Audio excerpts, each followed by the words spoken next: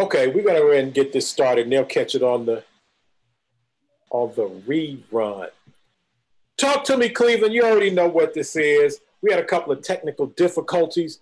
We are on Chill Talk Live, but we're on my YouTube channel. Y'all should have been going to my YouTube channel anyway. I was trying to get everybody used to going over to the. Now you forced to get over right now to see this show. But I do want you to know. You know what? I didn't even get a chance. That's all right. I'll make it happen. First, we got to take care of the people we need to take care of. You need, if you're in Northeast Ohio, support Iman Roofing, imanroofing.com. Free roofing inspection. If you tell them you're down with Chill Talk, hit them up at imanroofing.com for a free inspection. Hit them up 216-678-9445. That's Iman Roofing. And if you need a free roof, if something's wrong with your roof and you actually need work, he said any type of insurance, you have anything, he will work with you, or you will not have to come out your pocket for the free roof. Okay. Also, you know what? I'll get this done no, we're going to do it right now. Also, you know, we normally are supporting Spears of the Mossy, right? And we're still supporting Spears of the Mossy. But what we want you to know right now, this is volume 1. These brothers are hard at work, and this is how much their work is paid off. Bow! Volume 2. Already have it. I snatched up the mailman the other day. I got an advanced copy. Volume 2 is out. From Spears to Pen. Boom. All right. We will make sure that they put all the information in the chat so you all can know where to get the book. I got a call the other day from my doctor. I still call her my doctor. When she was in Cleveland, she was my doctor, but they snatched her away to a big time hospital. I'll just say we're not even calling out her place of employment, but you know, if I'm saying if they took her from Cleveland Clinic, it ain't but so many other hospitals that's bigger than Cleveland Clinic. So she's at one of those. They took her away, so she's not technically my doctor anymore. But she's the Chill Talk doctor, that's for sure. So she called me up. She said, Chill, I want to talk about the vaccine trials because we having a problem. Black people don't want to participate in the trials. We don't have enough Black participation in the vaccine trials. It's a problem. So I said, you know what? I'll fire it up. I'll fire up a Chill Talk. And I know just the people to back you up because they want to talk about it too. And they're going to appreciate being on here with the doctor of your credentials to talk about it. So we have none other than my brother from the Pseudo Killers, from the Amon Ra Squad, my man, the legendary Anka Keck. What's going on, Anka? Hey, Black African Power Chill, man. How you doing? How you doing, Sean? And I'm glad to be sitting amongst the doctor. How you doing, Doc? How you feeling? Good. All right. Also, we have my brother, Eddie Eret Sean Kalfani, author, co-author of, see, one book fell on the ground. I got too many books stacked up next to me. Co-author of Spears of the Mossy Volume 1 and brand new, hot off the press. From Spears to Pens, Spears of the Mossy Volume 2, a historical survey of the minds of African warrior scholars. Sean, you getting it in, bro. What's going on, Sean? Hey, man, glad to be here, man. I do want to say ETM Hotel, Rennie, Sean, as welcome and peace. My name is Sean. I'd like to thank everybody for tuning in today. Like the show, share the show, tell a friend, tell a friend. Always glad to be amongst you, Brother Chill, the doctor, and as well as Brother Unk. This is a good topic, great discussion. I'm ready to have it, and I'm glad we got, someone in the medical field who's advocating for vaccine trials and vaccine safety and vaccines in general. So I'm just ready to learn and build. Okay, I appreciate you brothers on here. Now, I do want just to, just to give you, just so you know that I'm not just jumping up here with calling somebody a doctor who's like Dr. Dre or something like that. Okay, just so you know, and I always say this, she got both sides covered just in case y'all want to talk a little slick. All right, she has a degree in biology. Human biology. Human biology. Yes. Get me together, Doc. She has a degree in human, not like biology of cows or something like that. She has a degree in human biology from Stanford University. Am I saying that correct? It's not the University of Stanford, it's Stanford University? Yes. Okay, Stanford University.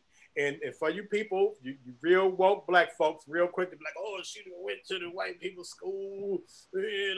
Okay, how about this?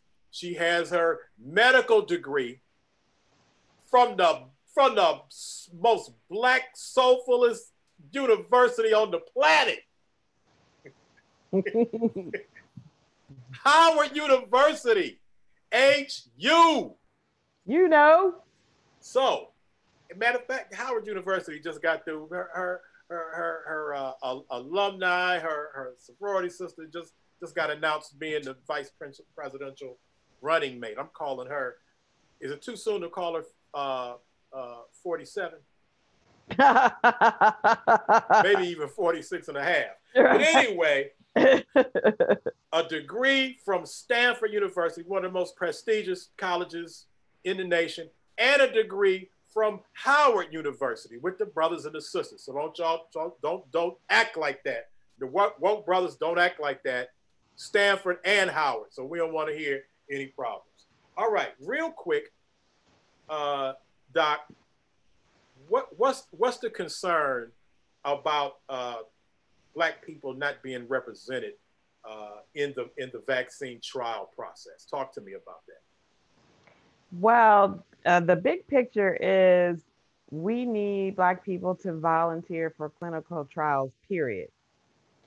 There's all kind of clinical trials, all kind of medications for all kind of medical conditions going on all the time. And the issue is we need more Black people to be involved in the trials, because once these trials come to market, these are medications that you may be being prescribed by your doctor: blood pressure medicine, diabetes medicine, allergy medicine. So at some point in life, you may have to take medicine, and I encourage Black people to be involved in the trials, because we need your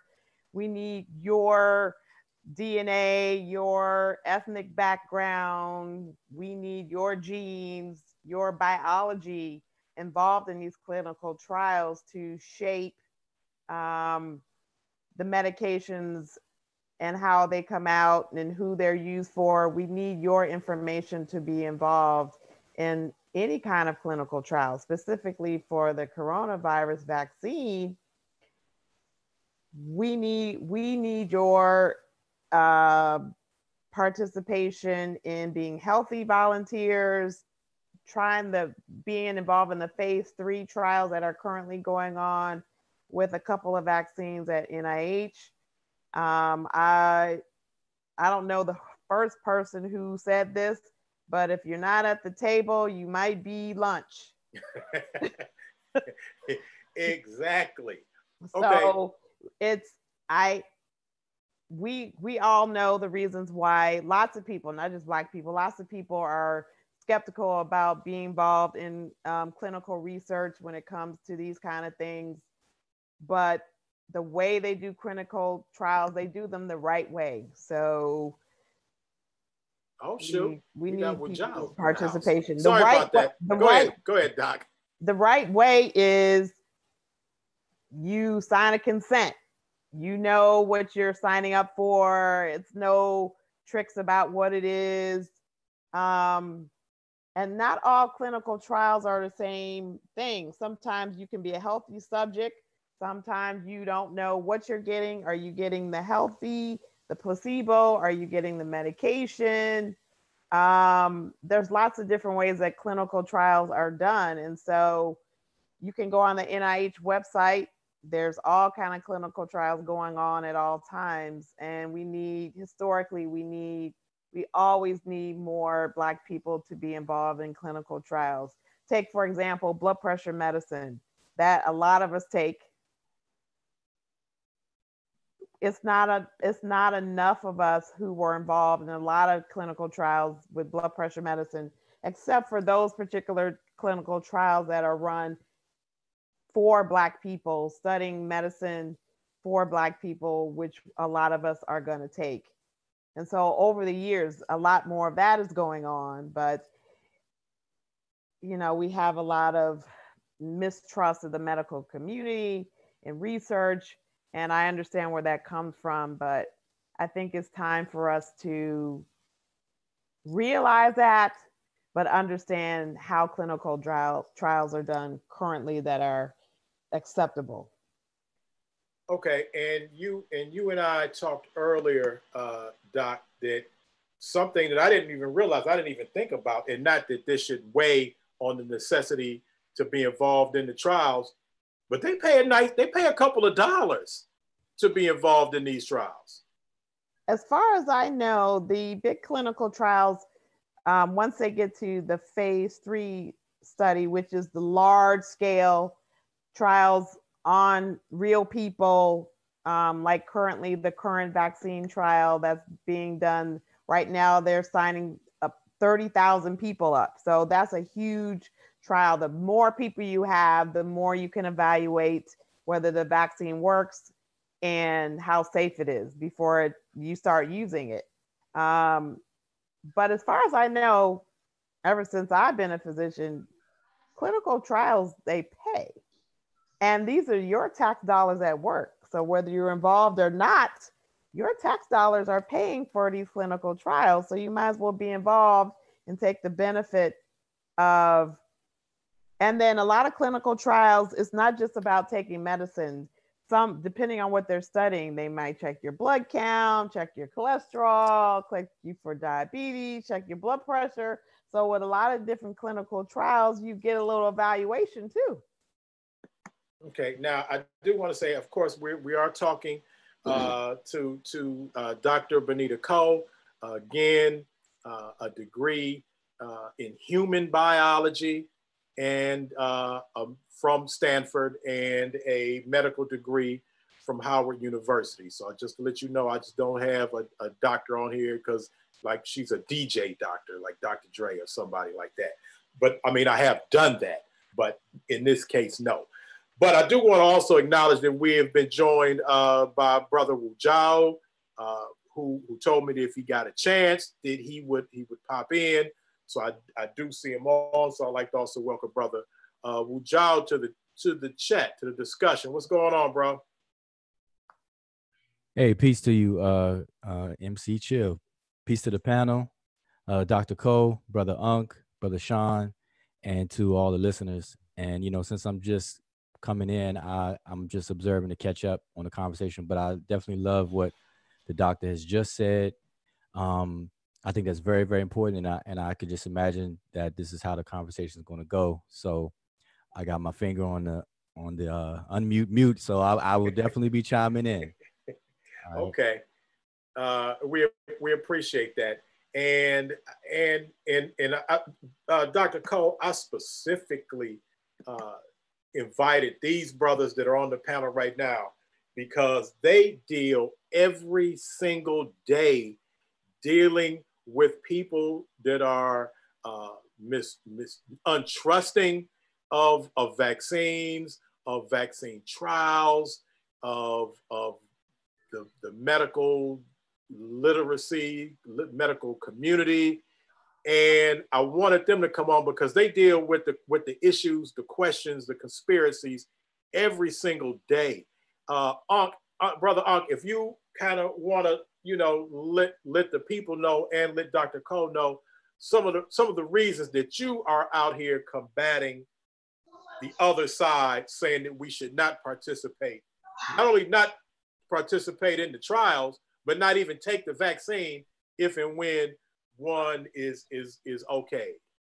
Well, Chill, I've been I debated the largest anti-vaccine movement Robert F. Kennedy Jr. So, I went up against their money base. This was back in December. So, I've been fighting to educate the community with the proper knowledge and wisdom so they can make an informed choice on whether they want to take vaccines or not. So it's just been, our job, the Amaral Squad, Pseudo Killers, Mossy Clan Warriors, just to kind of give the real information and not the pseudo information or the misinformation, so that so the doc can do her job. And it's important. So, what I really want to do real fast is, when you study, the first thing we learn, Doc, this is a two-part question to you, right? So race is just a social construct. And you, like you said, you have a doctorate in biology. Is that correct?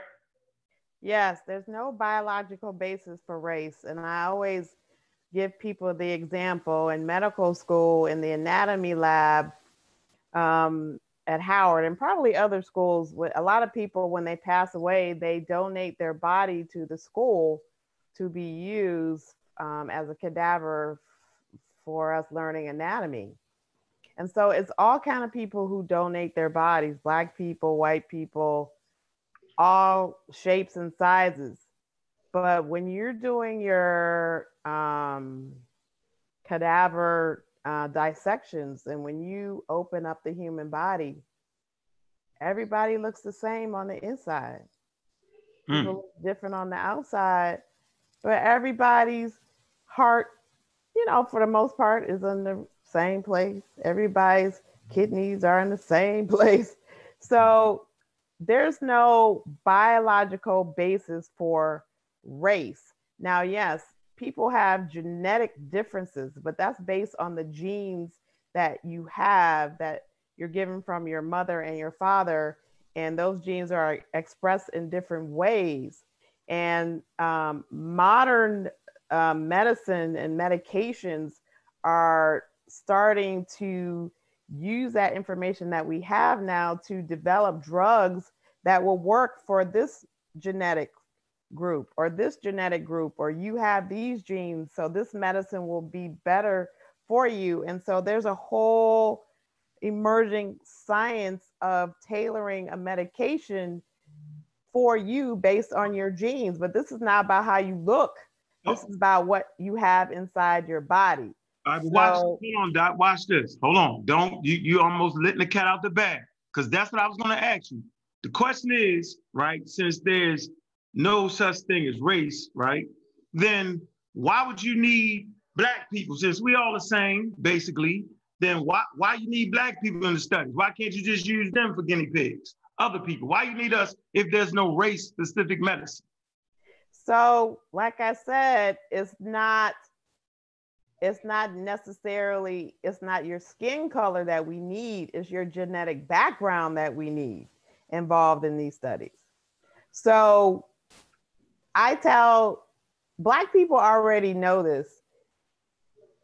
We all know that we're not 100%, our genes are not 100% from the continent that we currently call Africa. We have been all mixed up over the years, and we all know why. But I have a lot of white patients.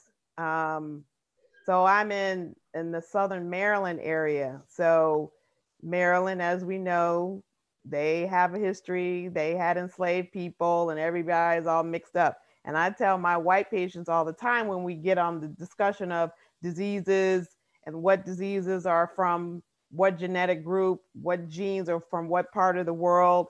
And I say, white people, a lot of white people, you guys are not as white as you think you are. And in Southern Maryland, they answered me back most of the time, yeah, we know. They know. It's not a secret.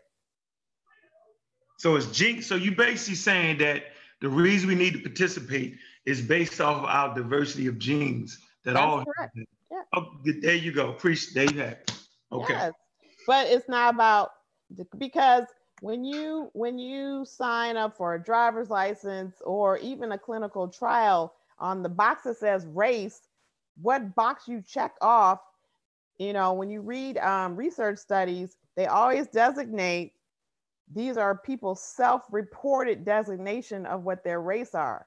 Mm-hmm. What their race is. That means this is what the patient says their race is. Now, as you know, mm-hmm. What's the saying? mama's baby, papa's maybe. A lot of people really never will know their actual genetic background. So that's all self-reported. But the more and more knowledge that we have and ways to drill it down and find out somebody's genetic background, we can tailor medications to what your genes are to find a medication that may work better for you. But that's a whole emergent science that we're getting to, and hopefully maybe in 10, 20 years, we can say, you need this medicine for your high blood pressure. This one is better for your genetic background, and not just looking at somebody and deciding based on what they look like.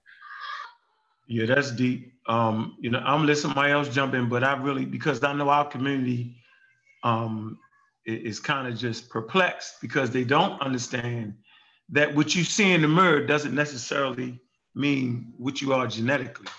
So I think that's important for us to get that. And then you made a powerful statement about, you know, we don't have all the continental African genes. That's important to know.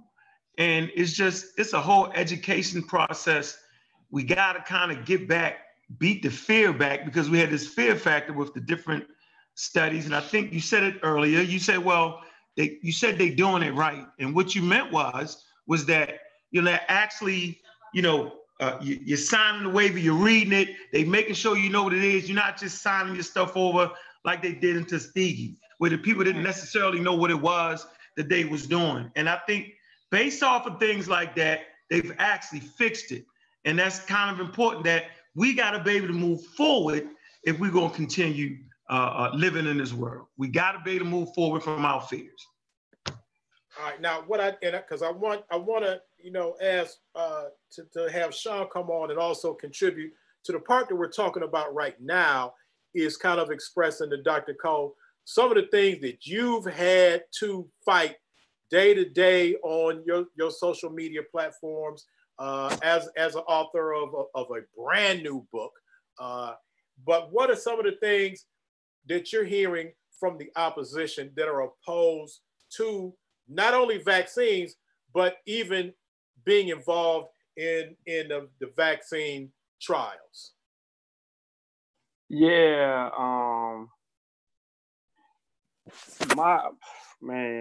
we fight a lot, but one of the most important things is pretty much the hesitancy from our people is centered around numerous arguments, pretty much the anti-vaxxer movement argument. So they have problems with the ingredients of particular vaccines, but they're never specific. So they don't know that different vaccines have different ingredients. So that's one of the battles that I have, Doc. The other battle that we have is, you know, and I think somebody said it in the chat, and I think Daniel said it in the chat. He says, what about the concerns of dead viruses being injected in you? Can you explain? Like, we know why these things occur and happen, but nobody else seems to understand it. So maybe if it comes from you, these answers, that would give some clarity to it. And so that goes to, what is a vaccine in the first place? So the point of a vaccine is to prevent you from getting a particular disease. So I'm going to give you an example of a vaccine and how it's working in a way that most people don't think about. So let's talk about the HPV vaccine. That's a vaccine against the human papillomavirus. So that virus is sexually transmitted. And when the virus infects a woman, it can increase her risk for cervical cancer. When it infects a man, if you are a man who has sex with men with anal sex and you have anal warts, it can cause anal cancer. So it is a virus that causes cancer in smooth cells, like cells in the vagina, cells on the cervix, cells in the rectum, depending on how that virus is transferred from person to person. So other than that, we don't really care about the human papilloma virus. It can also cause warts on your fingers, on your toes, but that doesn't lead to any kind of cancer that we need to be concerned about. But cervical cancer is a problem. And so that vaccine was developed, I'm going to say about 8 to 10 years ago. It's recommended for girls and boys between age 9 and 26. And the whole point is to give the vaccine before people become sexually active. So by the time you're going to be sexually active and be exposed to the virus, you're already vaccinated. And so the guidelines for doing the pap test in women has changed most recently last week from the American Cancer Society. And that is because of how effective this HPV vaccine has been. So parents have had their children, boys and girls, vaccinated against the HPV, against the human papilloma virus. And so now the current recommendation is to consider not starting doing your pap test at age 25 instead of age 21, because this vaccine has lowered the amount of people getting cervical cancer. So the rate of new cases of cervical cancer has gone down so much that we're pushing forward the age where we start doing the pap test. So that is how a vaccine can work to prevent disease. And I always tell people about the HPV vaccine. It is actually probably one of the first, if it isn't the first, you can consider a cure for cancer, because getting that vaccine and giving it before people are exposed to that virus, for a woman, the theory is you'll never get cervical cancer. And if 80% of cervical cancers, or at least 80%, or maybe even more, are caused by the human papilloma virus, we get rid of the human papilloma virus, then we don't have any more cervical cancer. So this vaccine has been very effective in serving that purpose. Okay, well, let me ask you this, Doc. Okay, I don't know if you're talking to us, but you on mute. You might not be talking to us. Yeah, I ain't gonna cut in on you like that. That great doctor just had put some serious information out. You know, I said that's a vaccine that against cancer, and that Doc rock out. I'm just so excited. Just rock out. Let me shut up. Let the Doc rock. Go ahead. So what I was gonna say, as far as what a vaccine is, that's an example of what a vaccine does. So what a vaccine is, as far as preventing an infectious disease like coronavirus, basically the vaccine is a part of the virus. So it's not the whole virus. So getting the vaccine with the part of the virus cannot give you the disease, because it's not enough of the virus to cause disease.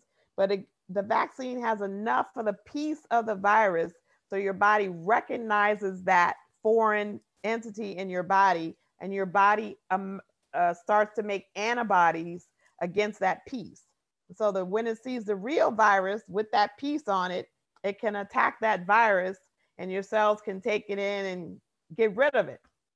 And so that prevents you from getting the disease. And that's just a simple way that vaccines work. So the vaccine, now, most vaccines that we use now are what we call killed virus, meaning the virus is not active, it cannot cause disease. We don't really use a whole lot of live virus vaccines anymore.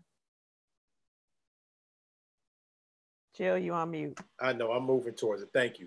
So that's another overemphasized, I won't call it a misnomer, but it's overemphasized, because what's been going around the community is that the vaccines contain, they all contain live viruses, meaning that if you get a vaccine, you're actually giving yourself a virus that will end up making you sick. No. And, I mean, I know you, because I know how you are, Doc. You'd be like, no. Okay, but So, for example, the flu vaccine. Now, a lot of times people get symptoms after getting the flu vaccine. Flu vaccine is killed virus, so it can't give you the flu. But when you get symptoms after getting the flu vaccine, that means your immune system is responding to the vaccine. So I often tell people you don't feel that good for, a few days, 7 days. And remember, the flu vaccine in particular is a seasonal thing. You're supposed to get it every fall because the virus mutates. They make that vaccine every fall. So if you got the flu vaccine one season and you didn't like it, the vaccine next season is different and you may not respond that way. Okay, now before I ask you, do you understand why Black people are untrusting, are not trusting, do not trust the vaccine process, any trial process, certain medical processes? Before we get to that, I also want to ask Wu Jiao, does he have any, because I see him daily kind of in battle with people with alternative information, pseudoscience, all kinds of other conjecture. I see him dealing with these, and he does it very well.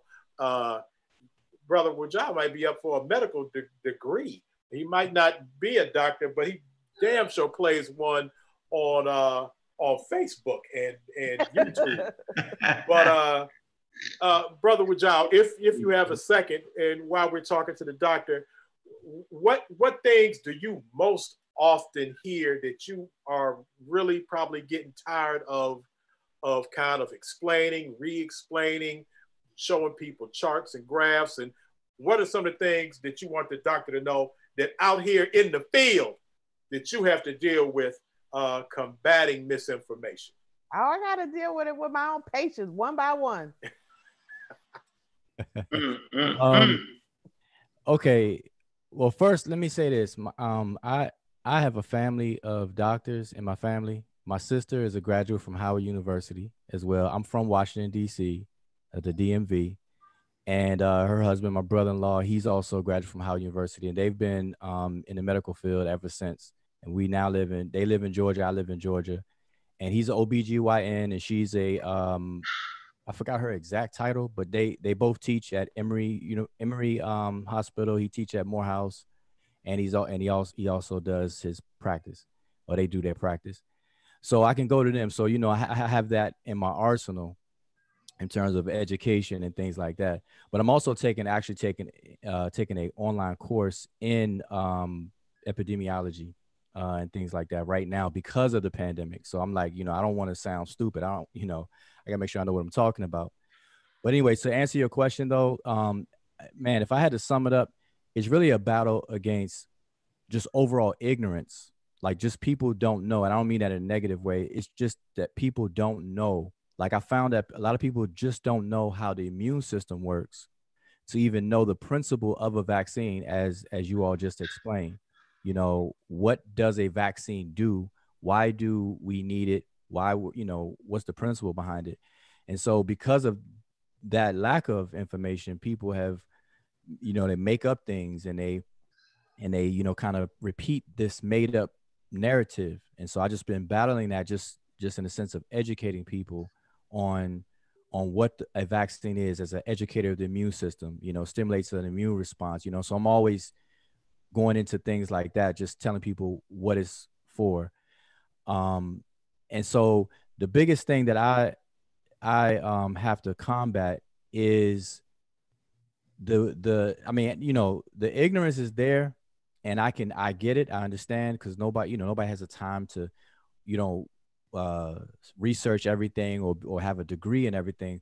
But it's to the point where it's willful ignorance now, where people are actually lazy and they just latch on to something and then run with it. And they're just repeating misinformation. And it's almost like the more you repeat it, the truer it is, which is totally unscientific. So my thing is just to educate people on every single point. I don't give anybody wiggle room when it comes to vaccines, when it comes to the SARS-CoV-2, the COVID-19, the disease, the differences between what a vaccine does, what therapeutics do, antivirals do, all of these different things. I just go into the details, leave no wiggle room, and just hope people will just either take heed, research on their own and make informed decisions as opposed to just believing anything. So that's pretty much, it's a whole laundry list, but I'm not going to take up your time. But that, overall is just all around ignorance. All right. Real quick, Doc, you were saying, as I was bringing Wujao on, and I'm glad that Wujao gave that information about his continued studies. That's big ups on that one, bro. But as you were saying, that you hear it from your patients. I want you to talk about that, but actually you can't talk about your specific patients, but just the general feeling of people that you see.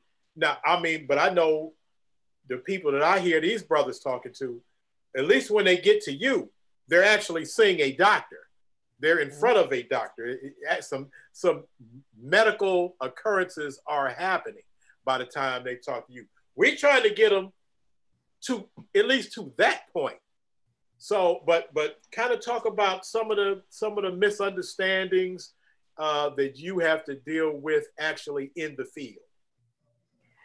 So just like the other gentleman said, a lot of people still think that the vaccine is actually giving you live virus. And fortunately, everything that I give people for routine things is not live virus anymore. The last one was that shingles vaccine, but it's no longer live virus anymore. As of the last, I think 3-4 years, the newest one is killed virus. A lot of people don't see why getting vaccines is necessary. A lot of Black people, they say, well, I'll take my chances. If I get the disease, I'll be okay.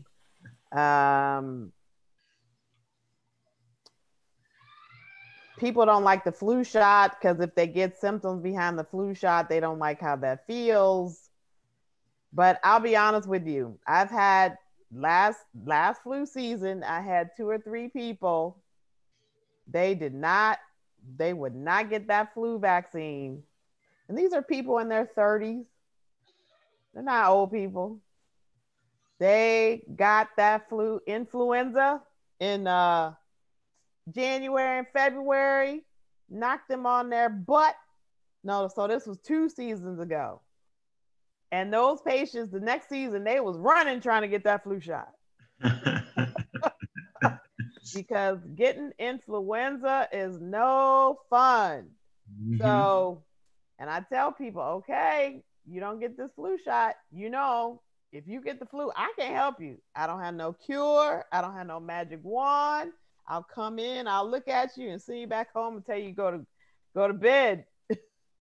But the problem with influenza is that a lot of people, we're stuck on the coronavirus now, but I think of last season, 80,000 people in this country died from influenza. So influenza is always a big deal. It's a big deal. One type. So it's about preventing disease. Coronavirus, we all see what's happening in this country. We don't have leadership from the top. Fortunately, I live in a state where the governor has some pretty good sense about him, and we got testing, and we have institutions in our area who we made our own tests because we couldn't wait on the federal government. But it's with coronavirus, how you get tested depends on where you live. There's some states, you've seen it on TV, people lined up for hours and hours just trying to get tested. I mean, you're talking about epidemiology. You can't do anything about a pandemic if you can't figure out who has it. Right. And then the other thing is you need to call your Congress people. We need to pay people to stay at home. I don't have a problem with it. It's my tax dollars, it's my money, and I want people to have $600 a week to stay home because that's how you slow down. If you don't give the virus a chance to go from person to person, that's how you get rid of the pandemic. Short of we don't have a vaccine yet. That's the only thing we're going to do. Okay, I know Ankh wants to say something, but real quick, because you brought up shingles, and Ankh actually, I believe, said something to me about shingles. Really quick, Doc, talk to us, because that's something that kind of gets past us. Real quick, talk to us about shingles, because that was something that Ankh brought up to me the other day. So shingles is caused by the virus that causes chickenpox. It's the varicella zoster virus. In the course of when I first started being a doctor, we didn't have a vaccine to a chickenpox vaccine, but now all children get the chickenpox vaccine. So the cases of shingles over the course of me being a doctor has gone way, way down because we're giving it to the kids. So there's probably going to be a time where people aren't going to have shingles anymore. But so you can have chickenpox at some point in your life or be exposed to the virus that causes chickenpox. You don't have to have chickenpox to get shingles later on in life. And so what that virus does, it lays dormant in the central, in your nervous system, and it comes out always on one side of the body, a very painful rash. The shingles vaccine, the CDC currently recommends getting it starting at age 50. I definitely try to encourage people to get it by age 60. And the reason why we recommend that is because it's the older people who get the worst kind of shingles when it comes out on one side of the face. It can get in the eye, cause vision problems. And so that vaccine is recommended starting at age 50, definitely by age 60, to prevent getting the worst kind of shingles when it comes out on your face. It's very painful. It can have long-term pain effects on the nerves. Most people only get shingles once in life, but I've had people get shingles more than once, 2-3 times. In fact, the last message that I read for the day, when I got back home and logged on and read my last message, was one of my patients is in the ER diagnosed with shingles. That was today. I'm gonna let Ankh and Sean get in here, but two organizations that have been, it has in some form or fashion have come under attack from various sides, and that's the CDC and the World Health Organization. You didn't mention that yet, but I was going to bring that up anyway. But what is the importance of having a fully functioning, well-functioning CDC, and how important is the World Health Organization in the grand scheme of things? I know much more about the CDC. Well, the World Health Organization is just a more global form of the CDC. And that is our nation's epidemiological warrior to help us fight all kinds of diseases. The CDC, we mostly know about trying to fight infectious diseases. And the way things are supposed to work when you have leadership is that you fund the CDC and all their scientists to direct combating a disease like coronavirus, like they did. We all remember Ebola.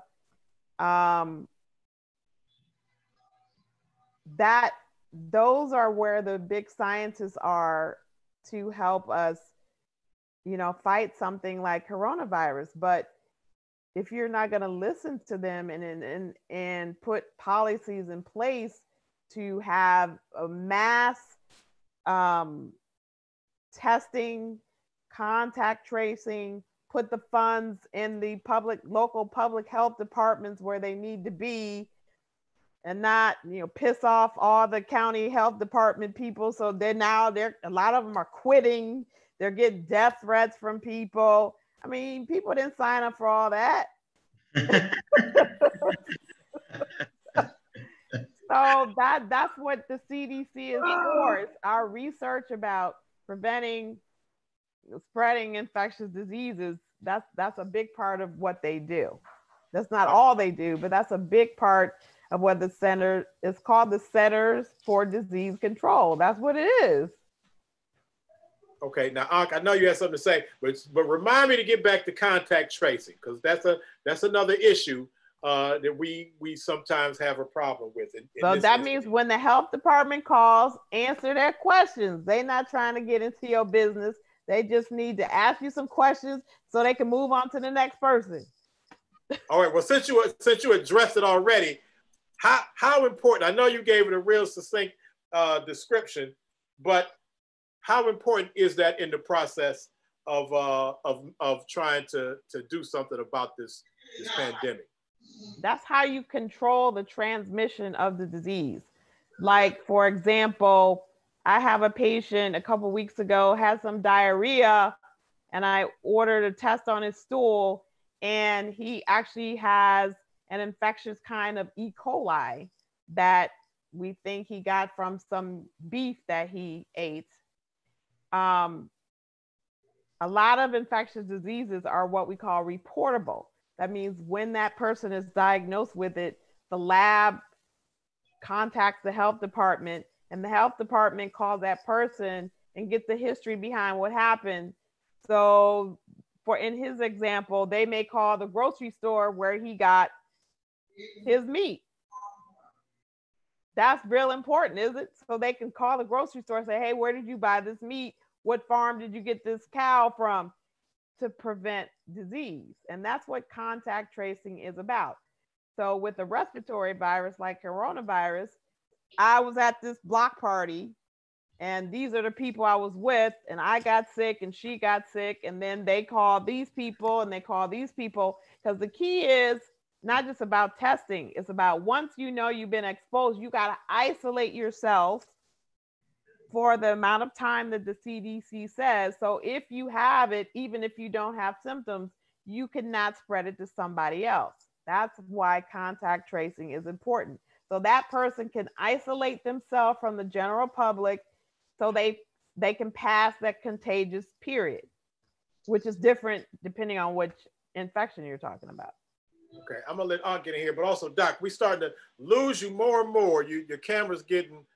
Oh. After a while, we just go see the top of we just go see your forehead. All right, go ahead, Aunt. Well, first of all, Chill, I'm not rushing to speak when the great doctor is speaking. Right. She needs to have her avid time. Trust me with that. She's a paid professional, and we live for these moments. So if you want to let her continue to answer those questions, you can go ahead, Chill, for real. Okay, no, I'm just saying, because I know that you have specific questions, but because I can just keep on asking her questions. And okay, well, I won't let you do that then. Listen, she spoke about the CDC. So we know the CDC started in about 1946, and their sole job was to stop malaria from spreading across the nation. So before that point, they wasn't following infectious diseases like that, and that their role is very, very important. I read a good book called A Deadliest Enemy by Michael Osterholm, right? He's an infectious disease, what they want to call, what do you call somebody like man, I can't even get the words for it. Anyway, he tracks down, infectious diseases. Like this is so important. And for people to turn that around and to make people like that and stuff like that the enemy is pure malarkey, pure misinformation. And I'm not trying to get nobody in trouble, but the reality is this information is formed in communities, that are not qualified. Let me put it that way. So our families, our people refuse to get quality information based off of the way they feel, right, about white people. We refuse to go to professionals. Now watch this. But yet, we would go to the discarded Europeans, right, who's been thrown out, licenses taken, and considered to be quacks. We'd go to them for information. It's the darndest thing ever. I do not understand it. We try to do everything, meaning we don't want to go to the doctors. We want to try to use herbs against viruses, right? Vaccines, the only one that can actually stop the disease, like the good doctor said. We don't want to do regular checkups, right? We want to do everything. You can't do everything. So the question I want to ask you, Doc, is people tell me this all the time. Human beings been around for 200, 300,000 years. Why do you think they need that? They've been making it fine for the last 300,000 years. Why do we need the vaccines now? Now, I know the answer, but I want you to go ahead and take a stab at it. Well, if you do even a little reading about human beings on this planet, we ain't always been fine. And we not fine now. No, we not. So let's take the Spanish flu epidemic of 1918. Everybody on this earth that can read needs to pick up. There's so many books are written about it. You need to read about it because that's the closest one that compares to what we're doing now. What they went through in 1918, we doing the same foolishness. We have not learned nothing in 102 years. The people back then didn't want to wear masks. Philadelphia, they had a big parade, and Philadelphia got jacked up in 1918. We're doing the same foolishness that happened 100 years ago. This has happened before. This is not new. This world has seen many pandemics. We have not always been fine. We haven't been fine when we were hunter-gatherers. Well, some of us, well, yes, a lot of us were hunter-gatherers running from the saber-toothed tiger. We ain't never been fine. Yeah, and there's more people now too. So we're in more ecological niches where a lot of animals are, so that, these viruses, transferring. So it's a whole different, like 7 billion people as opposed to maybe what, 300,000, like come on. We ain't never been fine. And you're talking about animals. Climate change is part of the problem because climate change changes how animals live, where they live, which animals live next to this one. And so climate change is making animals habitat change.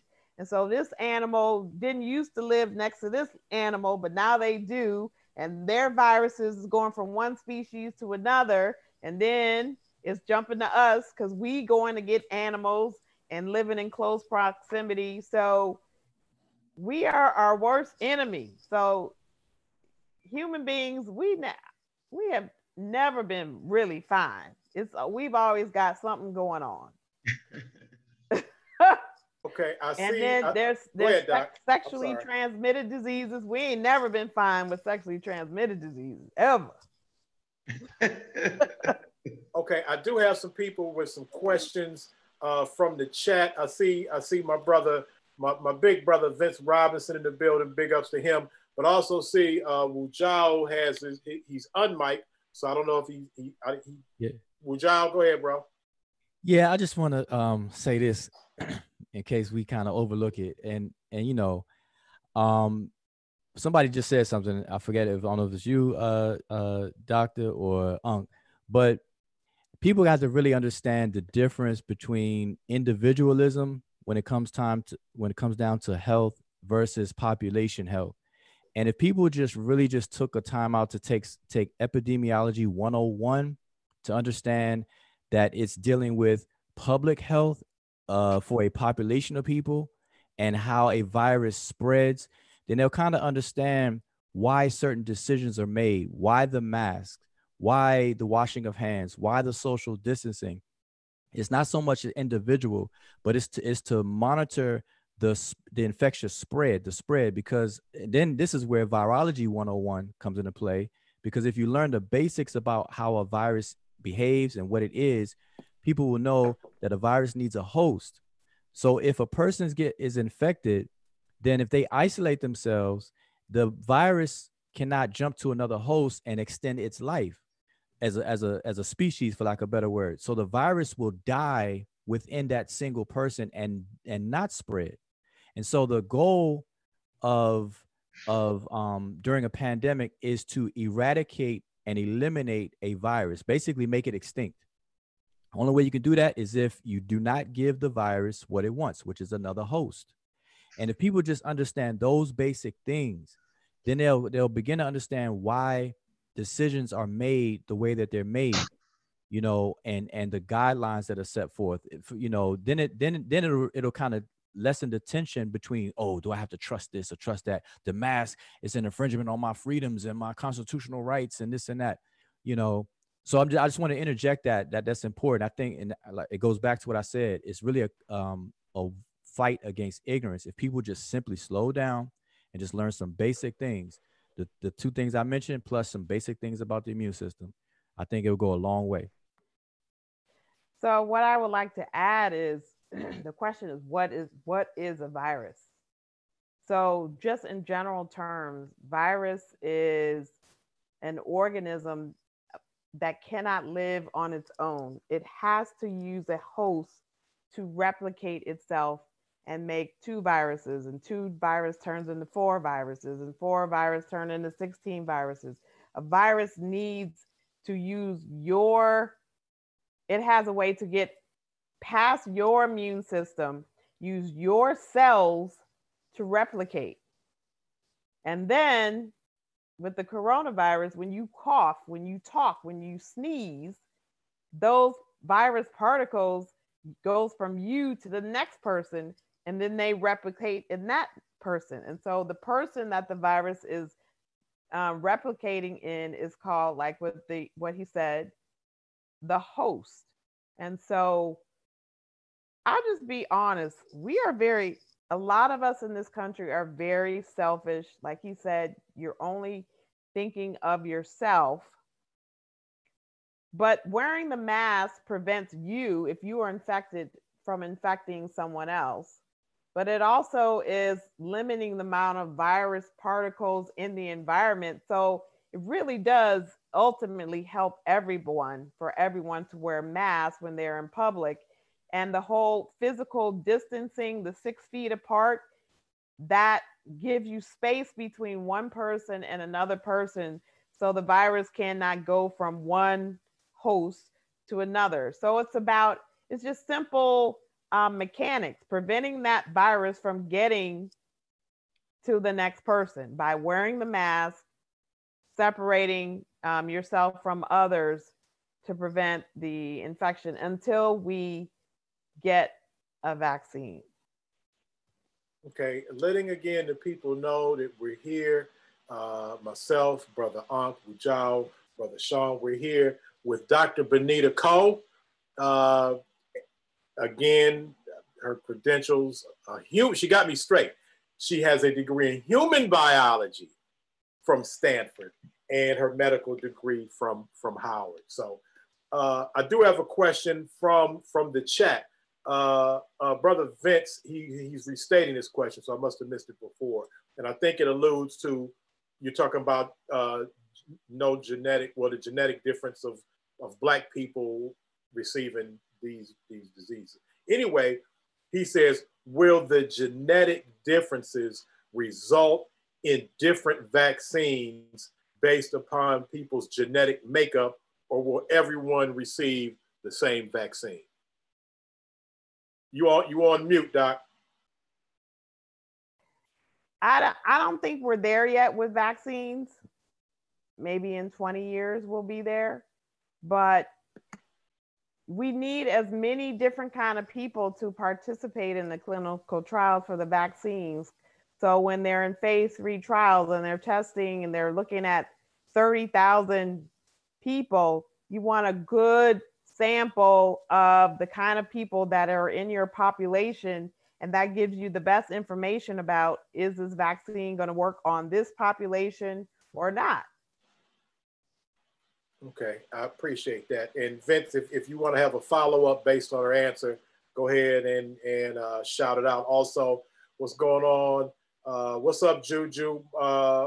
My brother, Darren Robert Smooth, he's appreciating the information and the people being brought together on the channel. Of course, my BFF, myself and Smooth's BFF, LaDosha, is in the building. So anybody also, and Sean, I know you're good. Sean not only is, when Sean is on here, he not only is on the panel, but Sean mans the chat room as well. He answers people back in the chat while he's actually on the panel. So Sean, if you have some things that you saw that I might have missed that's going on in the panel, please bring it to Dr. Cole while we have her in the building. Go ahead, Sean. I see you on mic. It's a couple of little, little questions. Not too many. I want to go back to what Brother Vince said, because he stated his question again, and I couldn't hear if it was answered. I thought I answered it for him, but he wanted to know will the genetic differences as far as the results in different vaccines based upon people's genetics make up, or will everyone receive the same vaccine? So he's wondering if the genetic makeup, because we're different genetically, will we have a specific vaccine that'll be tailored toward us, and will they have one? Now, I know the answer to the question, but I'm gonna let you answer. Well, I think she just addressed it, but I don't know if you want to go back over that again. Well, what I can say is, say we get a much more representative group of people who self-identify as African American in a trial. That's a variable that gets looked at as you're looking at the results. And say this vaccine being done by this company in the NIH works better with the Black people than the white people. So, and that works with medications too. We see this works better with the white people. This may work better with the older people. This one works better for children. And then sometimes vaccines are decided to be better for this group. Take, for example, the flu vaccine. Older people, we give them the high dose flu vaccine versus the regular dose flu vaccine, because older people are more susceptible to more serious complications from influenza, so they get a higher dose. There are certain flu vaccines that the children get. So there is not likely to be only one vaccine for coronavirus like other vaccines for other diseases. I think there's I've seen numbers between 30 and 130 worldwide trials going on for different vaccines just for the coronavirus. So worldwide, there are going to be so many different vaccines, and the more representation you get of your population, the more you can see which vaccine may work better for this group or this group. They look at those variables when they're doing these vaccines. Okay, which brings me to a question that I brought up earlier. Okay, go ahead. I see you. Go ahead, bro. And they're going to try to take your words and twist it up, because you were very clear early in the conversation. You was talking about genetic differences and talking about how people self-identify. So when you come take the test, I actually signed up for one. I'm waiting for them to get back. They just ask you a random test. What do you self-identify with? Right? So if you say you identify with Black people, then that's what they're talking about. The reality is what the doctor's talking about is talking about the genes, right? We know the genes are shuffled, right? Period, across the board. So you might have the gene that help to make your heart pump. They come from what you would quote unquote classify as a European, right? It's about the genes is what she's talking about. And I know they're gonna twist your words up because I told you, man, I told you, we totally different. Our genes are totally different. Stop it. I just wanted to bring it out because I know how they like to do it. Go ahead, Q. I have a question. Go ahead, child. Okay. Well, I have a comment and then a question. It's gonna lead to the question. The comment about the genetic thing, in terms of the vaccine trials, the randomized control trials that is being conducted, they don't map the human genome of the participants of the trial in order for that to inform them within those controls. It's a self-identifying thing for demographics and for a general information. It's a general variable that they can have in, I guess, in the periphery of whatever the outcomes and things are for the diversity of the representation of the sample. But here's my question though. We have different kinds of vaccines. You have the live attenuated ones, you have the killed vaccines, and then the subunit vaccines. But now there's a fourth one that a lot of people are concerned about, which is the mRNA vaccine that operates a little differently. So I don't know, Dr. Ko, if you have any information on that, but some people are apprehensive of, like, for example, Moderna is the company that the NIH, Dr. Fauci talks about, is doing the mRNA vaccine, and they're in their third phase, phase 3 of their trials. But people are like, yo, wait a minute now, the mRNA, isn't that going to alter our genes and turn us into a different kind of human being? And so if you have any information that you could speak on that, I think that would be good to speak on in terms of that. Because that's, I mean, at least the scientifically minded people, not the conspiracy theorists and stuff like that, that's a valid concern that I find in the critical thinking crowd of people as well. So it sounds like you have way more detail about what the Moderna trial is doing than what I do. But basically, RNA and DNA are, RNA and DNA, those are all part of your genetic makeup, and those are the building blocks of your genes. And so a lot of times what they're doing with vaccines is not just targeting a piece of the vaccine, but targeting the actual DNA and RNA of that particular organism. But as far as what I am aware of, they're targeting the genetic makeup of the virus, not the human being. So the vaccine is not going to change your genetic makeup. Is that correct? Did I say that correctly? Yep.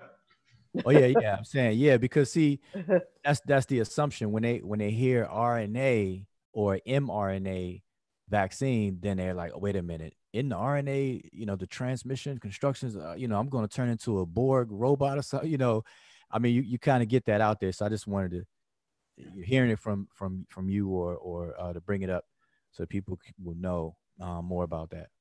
Yeah, so human beings have DNA and RNA, but so do viruses. Exactly. That's how they're able to infect us. Right.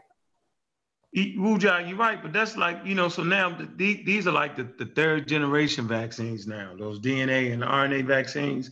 And so those RNA vaccines, DNA vaccines, they're actually synthetic. So that's even better than the killed virus. You know what I'm saying? So these third, we're not even up on the protein vaccines. We're still fighting people over the protein vaccines. The rest of the world is moving on these third generation vaccines, and we're still miseducated. And I suppose this miseducation is based off of all our trials and tribulations and all we went through. So, I mean, I have compassion for that. But at a certain point, I'm glad to have the doctor on the show so that we can have somebody that look like us, right? Tell us what it is so we don't hear people say, but that's the white man. See, that's the most ridiculous thing ever. So sis, you're here. Just being on this panel is like a breath of fresh air to hear a sister talk the way you talk, educate the way you talk, so people just don't think that we just messing up. We talking to you. You look like us. You care. As a doctor, you got to care about all people, plain and simple. But the fact that you look like us and talk like us, I think that's a chill. You did a good thing right here, bro. I'm just letting you know how important it is. Thank you, sir. And Benita, so one of the things that Jay just brought up, what is your feeling about when people use the term white people's medicine, when they talk about medicine or the medical field as belonging to a race, primarily to Europeans? What are your thoughts when you hear things like that? So first of all, you got to read. So the whole study of medicine and healing, where'd that come from historically? You asking us? You talking to the choir, asking us? Well, yeah. So I guess that was a rhetorical question. It's in a secret place. It's in a secret vault called the library. So the whole field of healing and a lot of medications that we use today come from plants and herbs, but they actually have a chemical in them that does something physiologic and biologic in fighting disease. And so a lot of us don't realize that came from people like us how many thousands of years ago. Okay, now I'm gonna beat up to this one. Okay, good. I'm gonna beat on to this one. All right, because he's gonna tell you about a can of worms you almost opened up. Yeah, it's too late. It's out. The cat's out the bag. All right, now when you brought up herbs and plants, of course, as we talked about, as you and I talked about in previous shows, when the COVID-19 first came out, there were all kinds of herbal remedies. People were on the chat asking you, well, can I take elderberry to fight the virus? Or can I put my head over a pot of garlic water to fight it? Because sea moss can, okay, please talk to us about herbs. I mean, but you kept knocking them down. No. But we're back at that again. So, but since you brought up herbs and plants, can you kind of reassess the point that you're making as it pertains to where we're at now medically? So I'm gonna approach it a different way this time. Okay. So a virus attacks your own immune system, and a large weapon that you have is to have an immune system that is fully working and fully functional. Before we start talking about herbs, what can you do to help your immune system? Eat some green vegetables, eat some fruit, exercise, stop being in the drive-through and eating fast food and fried food and butter. Go pick a primary care doctor. A lot of us work for decades. They taking out that money out your paycheck every month for insurance and you'll never use it. Pick a doctor. Go get your blood pressure checked. Is your blood pressure high? If you got diabetes, is it controlled? Are you eating how you supposed to eat? So this is what I tell people. Kick the sandwich habit, lose weight, get rid of the starches and the sugar, get rid of the bread, rice, pasta, and white potatoes, and cakes, cookies, pies, donuts, ice cream, fruit juices and sodas, drink some more water, exercise, stop all with this colon cleansing. Just put some spinach down there. That's how you can help your immune system. That is going to take you further than elderberry and anything else. And as far as coronavirus, and I hate to get medical news from the television, but some of it is actually very good. A lot of it is. The majority of people who have been hospitalized and admitted to the ICU with coronavirus infections are people that have underlying medical conditions. And it's not just that you have high blood pressure. Is it controlled? Is your blood pressure less than 120/80? No excuses. Is your blood pressure less than 120/80? Do you know what your blood pressure is? Are you supposed to be checking your blood pressure, but you don't check it? Because it's uncontrolled medical conditions that make people more susceptible to the complications of the coronavirus infection, because your immune system is not right because you don't put the right food down there, you don't exercise. So that'll take smoking. Don't forget the cigarettes. Okay, So what about people, marijuana? You know, I had a patient ask me that today who has diabetes and high blood pressure. And she done got back on the wagon and she's getting better again. I'm the kind of doctor, I don't really feel strongly about marijuana. There's much worse things that are detrimental to your health than marijuana. Alcohol is way more of a problem than marijuana when you use it regularly. Marijuana you can have a psychological dependence on it. And I don't think it's healthy to have a habit with anything, including food. Marijuana also impairs your ability to lay down memory. So I tell my patients, if you want to be goofy and stupid, I can't help you with that. That's not a medical problem I'm going to chase down. That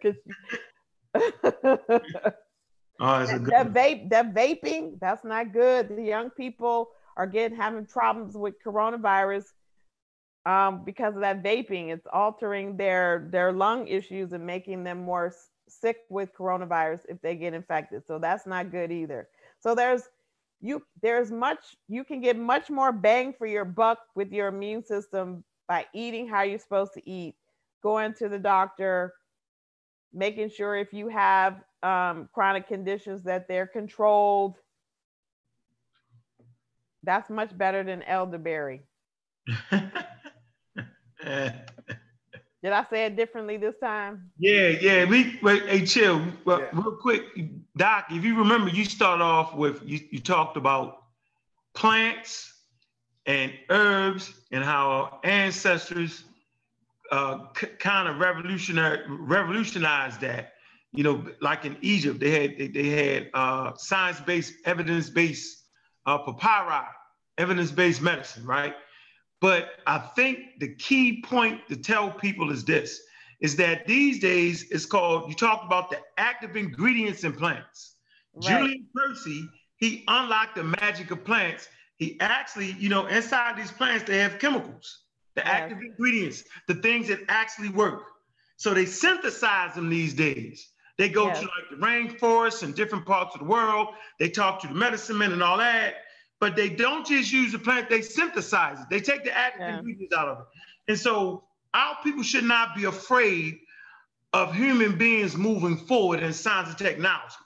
Like, it just makes sense to synthesize it. It makes sense now because now we understand what the actual active ingredients are. It was a Black man, a scientist, Julian Percy.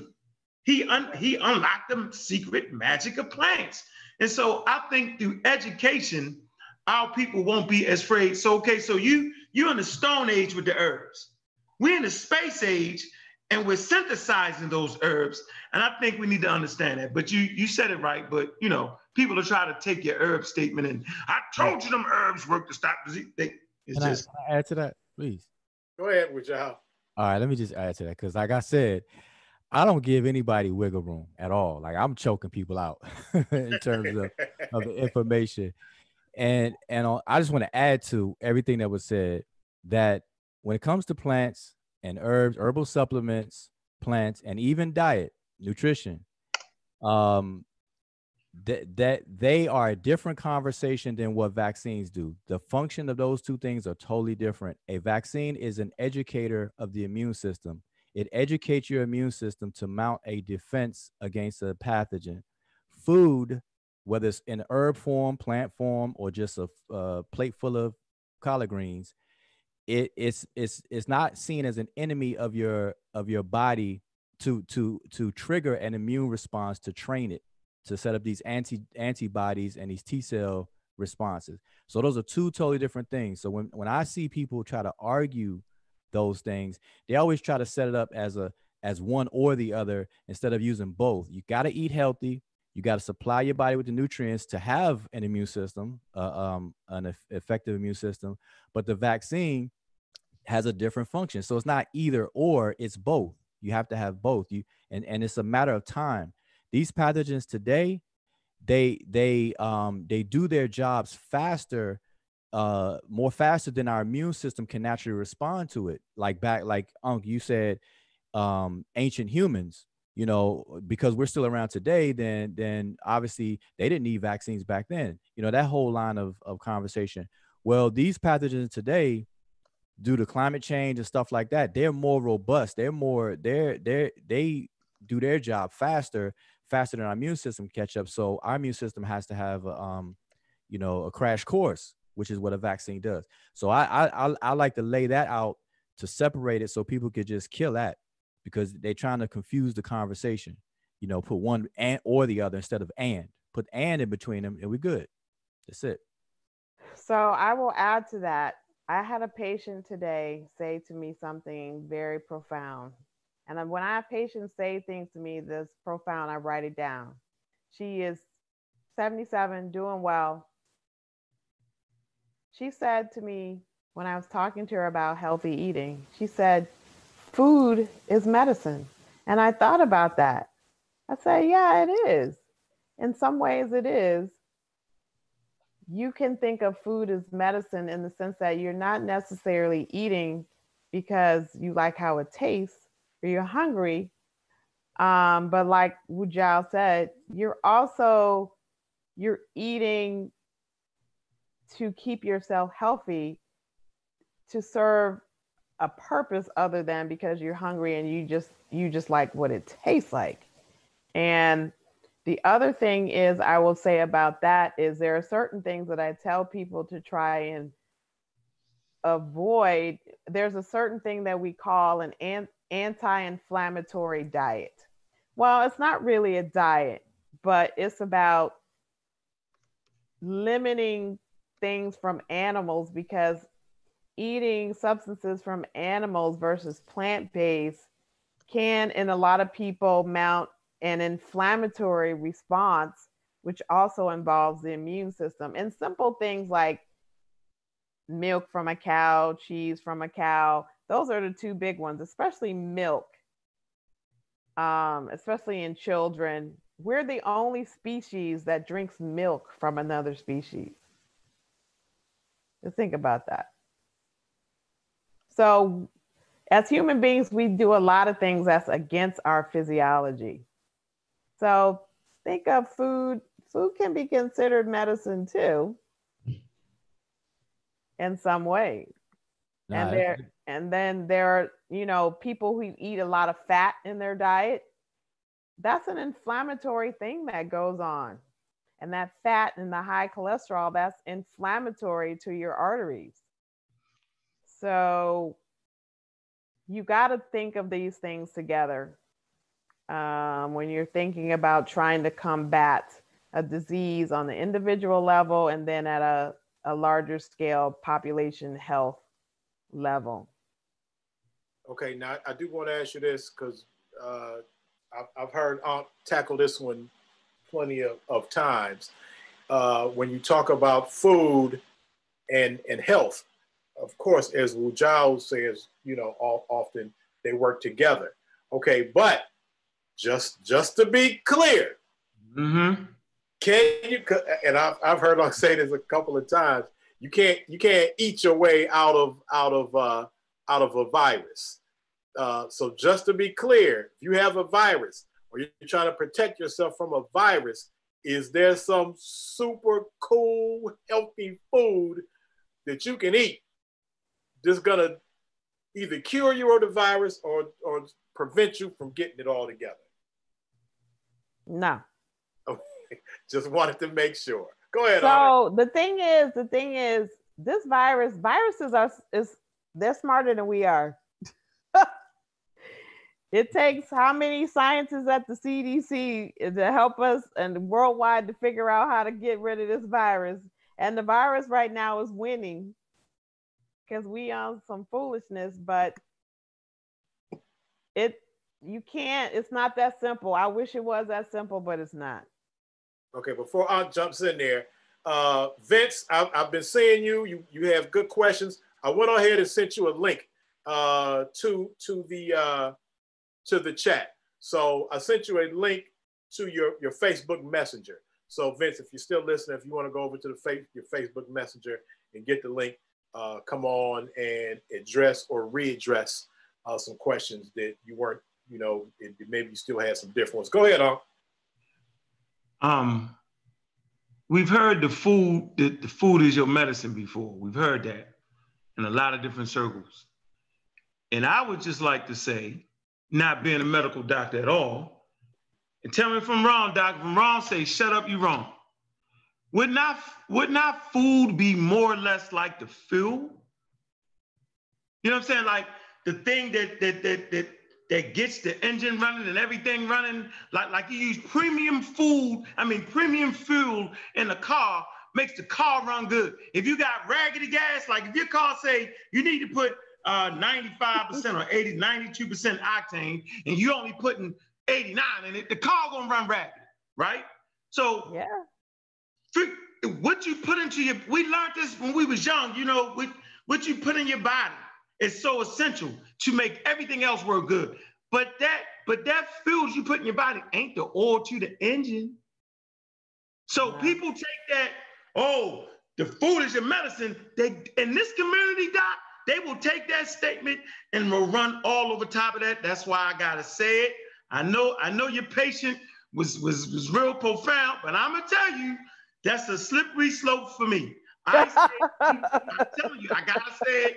I'm saying we always supposed to optimize our diets. Eat the best, like cookies and cakes and all the stuff you name. It does not allow your body to run efficiently. It does not. Putting good foods in your body allows your body to work at a premium. It means your immune system, right, is working like it's supposed to work. Your heart, your blood, all that is working good. But people in this community think you can eat right and it's like a golden shield. So I'll modify my statement. Good food is medicine. I'll modify her statement. Okay. But like what Giles said, I mean, it's more complicated than that. You just can't fight an infection like that. One, you got to not be infected, but once you are infected, it's not gonna work. The virus is smarter than that. Yeah, you're right. The viruses predate human beings. As a matter of fact, they have viruses in our DNA. Yeah. So we don't just pop up Homo sapiens sapiens. We got to go all the way back to coming out of the water, fish, the whole 9 yards. So these viruses, bacteria and viruses outnumber us. Like you said, they're far more intelligent than us, and they're not going to leave an apple defeat them. That's all I'm going to say. I tell people viruses were here long before we were here, and they're going to be here long after we're gone and we destroy ourselves. They'll still be here. Yeah, I like I said, I make sure I keep that conversation separate between vaccines and food. And one of the analogies I use is like in martial arts, you can eat healthy and supply your body with all the nutrients it needs, like Unc said, to supply the fuel and be balanced, be healthy. But when that enemy comes, that food doesn't train you. That food is not going to teach you kung fu, or that food is not going to teach you how to shoot. You have to have a separate teacher to teach the kung fu and how to shoot. And that's what the vaccine teaches the immune system, the soldiers of it, what to do, how to do it. Whereas the food just makes sure that you're able to do it. You know what I'm saying? So it's two different things, and people just got to keep it separate. It's not a or. They got to put that and in there, and be smart about it. Like the doctor, you said, we on some foolishness right now. He said, put that. You funny, yo. Yeah, we collectively we're on some foolishness right now. So the vaccine is working. The vaccine is, man, listen, you could be in optimal health. That virus does not care. No. That virus is looking for healthy people, because if the more healthy you are, listen, a virus really doesn't want to kill you. Like for real, a virus does not want to kill you. So the healthier you are, the virus is at home. That's heaven. Like if a virus can stay in you and you're not dead, and especially if it's a respiratory thing, the virus is gonna make you sing, it's gonna make you talk, it's gonna make you cough, make you sneeze. They don't want to kill you. So be healthy, long as you sneezing. You know what I'm saying? Yeah, that's a serious point. And so the virus itself is not like Ebola. So the infection rate is a little different. Ebola, it don't affect as many people because one person gets so sick, they dead before somebody else come in contact with them. So this virus, it wants you to laugh and play. It wants you to think you cocky. I forget the name of the virus that actually infects mice. And it makes the mice attack cats. What's the name of that, Wu Jai? I think I know what you're talking about. I don't know the name. I have no idea what the name is. Oh my goodness. Yeah, it infects the cat's brain. I've seen that. And it makes it affects the mice brain, and it makes the mouse feel like it's a daggone tiger against the cat. And the mice actually attacks the cat. Now you know what's gonna happen when that mouse attacks the cat. It's gonna get eaten. Now the reason that pathogen wants to get eaten because it wants to lay eggs in the cat's stomach. This is what's going on with coronavirus. I don't care what nobody say. They're gonna find out at the end of the day that it's attacking those people that swear they the greatest of all time. They swear they first, and they swear they undefeated. It's got black people thinking we superheroes, the conscious community. Yeah, we walk around, we're gonna drink gold water. You got Europeans swearing they don't need a mask, like the president of the United States. He's the president, leader of the known world, running around, he don't need no mask. That's that coronavirus talking. I don't care what nobody say, chill.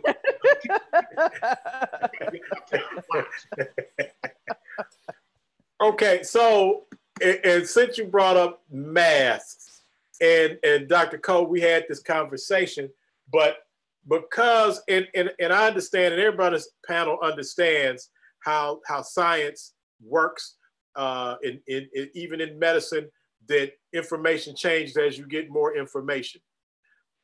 So much was made off of Dr. Fauci's initial statements about you don't need masks, and was going back and looking at what he's saying. He's saying that the care providers are the ones who needed the mask because they thought it was going to be this big run on masks, and the care providers didn't need it. And all of a sudden he said, well, yeah, we got more information that you need masks as well.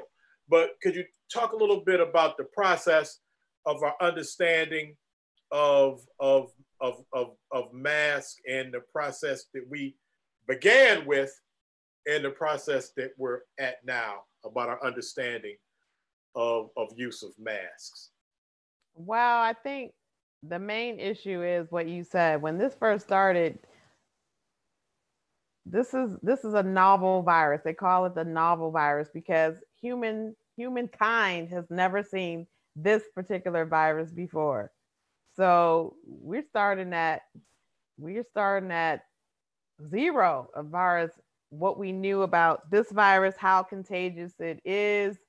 And so my understanding is the initial recommendation was not to have the general public wear the mask because we didn't know how much we were going to need for people like me or people in the hospital when you start taking care of people who are getting sick.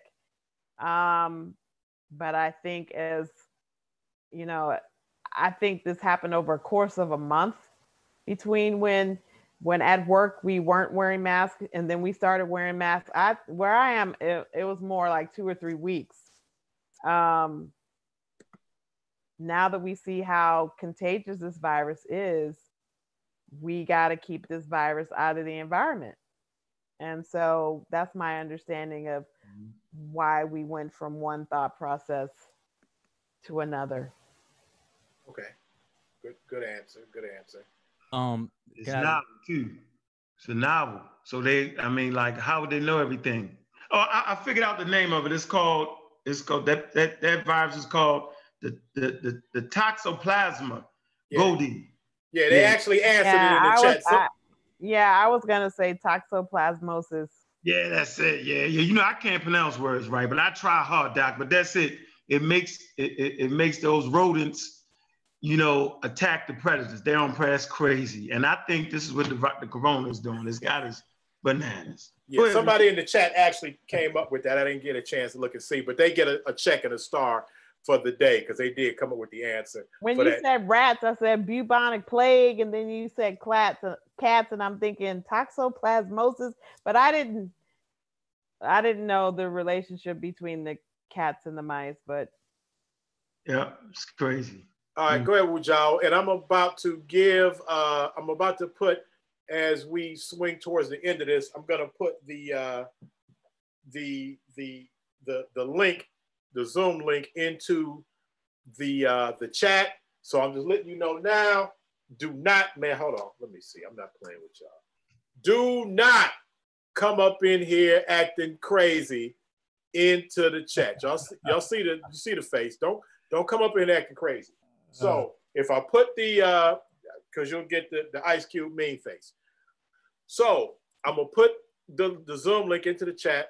Ask a question. We're not asking you to come in here and start an argument. We're not going to end up yelling and screaming. Dr. Cole not here for all of that. So ask a question and make it a good one. A question, not a speech. Ask a question, keep it moving, and we can address a couple of people before we shut down. Go ahead, Wujao. Okay, just two quick things. You know, I think that the whole thing that you brought up about the mask and how it seemed to contradict, or Dr. Fauci or people like him seem to contradict their own statements. People who feel that way, they really don't know how science works and how science is self-correcting and science is evidence-based. So as the evidence changes, it informs of different explanations as time goes on. So back in February, they weren't even sure how the virus was spreading, whether it was fomite, aerosolized, airborne, whatever. And then you had the consideration of healthcare workers with the mask. So those decisions was based on that data. So as time goes on, they learn more stuff, then they have to come to different conclusions and different explanations. And that's basically how science works. So I just want to make sure that's said. People got to understand how science operates and how it works. And then the second thing, I forgot what I was gonna say now. I was gonna say, you said you had two things. Yeah, but that's all right. Just skip it. I forgot what the other thing was. You know, I talked myself out of my own second thing. Go ahead. Yeah, and then because somebody typed it in the chat, but then there's a different mask, and the purpose of those different masks. You know, the N95 was created for a different reason than the surgical mask. N95 is for contaminated environments, protecting the wearer, and then the surgical mask was for sterile environments to protect the environment and keep something with the wearer. Like, you know, surgeons, you got to sterilize your area, whatever case is. So people got to keep that in mind about, you know, these different masks. Not all masks are made the same. So, you know, people got to understand that. Okay, I was attending to some stuff in the chat, making sure. Okay, so I have the link in the Zoom link in the chat. So if anybody, you know, wants to come in and ask a question of the panel, feel free to do so. Until then, unless Ankh, you have a question right now? Just to say that it's the novel SARS coronavirus 2. So this is really a workshop for the pseudos and the misinformed and the quote unquote conspiracy theorists, because a scientist or a vaccine scientist or even Doc might say something this week, and then based off the available information, and then as more information comes in, they learn more things and will change their mind. I mean, this is what scientists and doctors do. They're not stuck like the religious minded. You know, it is what it is. But to the scientifically minded, those who are actually handling this, they have to be willing to change based off of more available information. So that whole trying to trick Farasi with the mask thing is foolery. Okay, I'm just saying it's a fluid situation and it's a novel disease. So this is the first time in human history that this has actually, the human immune system has came in contact with it. They just don't know. And every day is a learning experience, every day. So I just want to put that out there. Keyword novel. I thought I heard y'all about to come in and say something else. No, Unc actually said it. What I was going to say in terms of the rigidness that people expect from science is really that rigidness that people get from religion, that kind of feel where religion is unchangeable and science is not that. That's all I was going to add to that. Okay. Yeah. Now we have, let's see, we have Malcolm. Don't know who it is. We'll see when he comes in there. If Malcolm, if you are able to get on. Malcolm pretty serious. Hey, what's going on? How y'all doing? What's going on, brother? All right, talk to me. You have a question? You have a statement? You want to say something to the panel? I just had a question and also a brief statement to the panel. First off, I definitely appreciate what y'all are doing. Getting some very good, vital, and important information out to our people. They really need to hear this. Man, we've been battling so much for so many years, centuries, and it's come to this. It's come to a pandemic where we kind of dropped the baton, and now we're allowing misinformation to kind of plague our community, and thus with some of the highest numbers in regards to the virus. So thank you all for what you're doing. My question to the doctor is just about the hydroxychloroquine. What has her experiences been with maybe with using it herself on patients or friends that she has used it or have not? And what are her thoughts about the dexamethasone and the remdesivir? All right, you're on mute, Doc. So hydroxychloroquine, that is not a medication. I'm a primary care doctor, so or in internal medicine, though. So that's not a medicine that I prescribe. It's not a new medicine. I have plenty of patients who are on it, and they're typically on it when they have an underlying inflammatory or a rheumatologic disorder. And it's really the rheumatologist. Rheumatology is a subspecialty in internal medicine that deals with diseases like lupus and rheumatoid arthritis. So that is a medicine that is used for that. Chloroquine and also is used for malaria prophylaxis. So those kind of measures I do prescribe mostly when people are traveling to countries where malaria is endemic, and I do prescribe it for people who are traveling to prevent them from getting malaria on their trip. Dexamethasone, none of these medicines are new. They're actually, we repurpose medications all the time. So dexamethasone is a potent steroid. In regular practice, I see it a lot in patients who are having brain surgeries. It stops swelling when you're having brain surgery. So the neurosurgeons use it a lot. But the issue with coronavirus is just not the viral infection that's really makes people sick. This virus triggers a whole body inflammatory response. The general term, we call it cytokine storm. So cytokines are substances that the body makes, and the body makes them as part of an immune response trying to fight off different stressors. And so steroids can suppress those kind of responses in the body. So I have had patients in the course of my career who we gave dexamethasone to, who we thought were having some kind of inflammatory response. And these are really sick patients in the ICU. The antiviral drug that begins with an R, I don't even know how to say it, but it is an antiviral drug, and it looks like for the sicker patients, it may be helpful. So when the whole thought about hydroxychloroquine first came out as far as being helpful with this particular virus, it was always meant to be for very, very sick patients. It was never medically discussed about giving it to people who don't have symptoms, trying to prevent the infection. All of these three things were all talked about in the realm of people who are very sick, hospitalized, on ventilators, because fortunately 80% of the people who get the infection recuperate at home and don't need anything.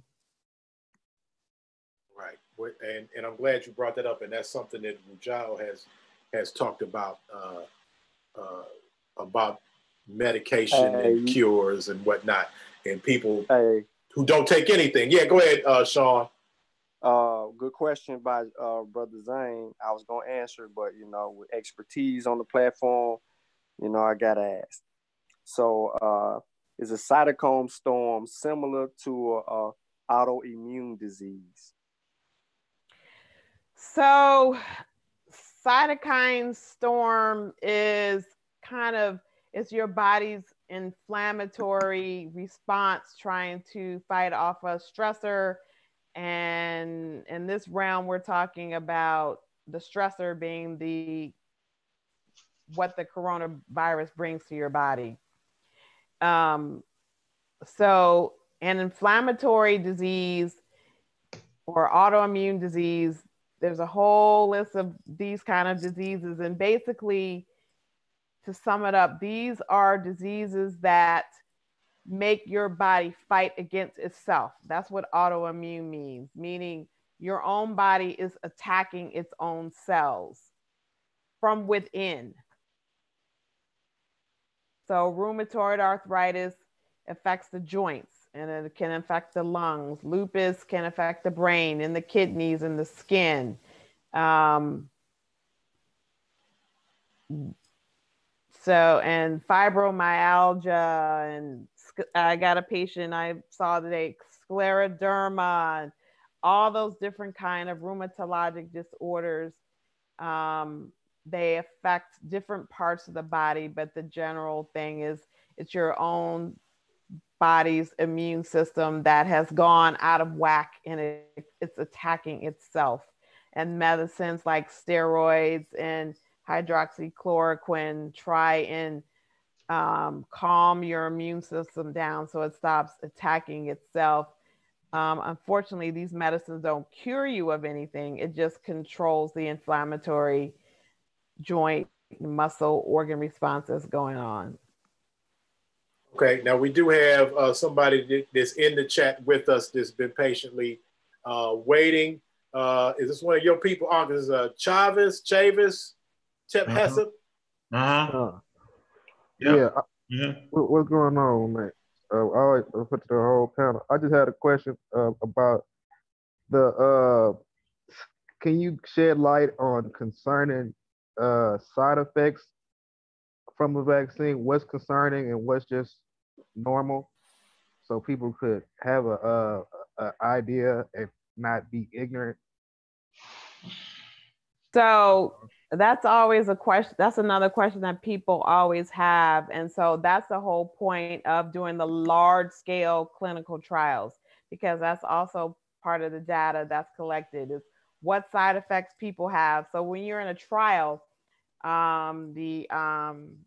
the workers in the trial are asking you about how you feel, what symptoms you're having.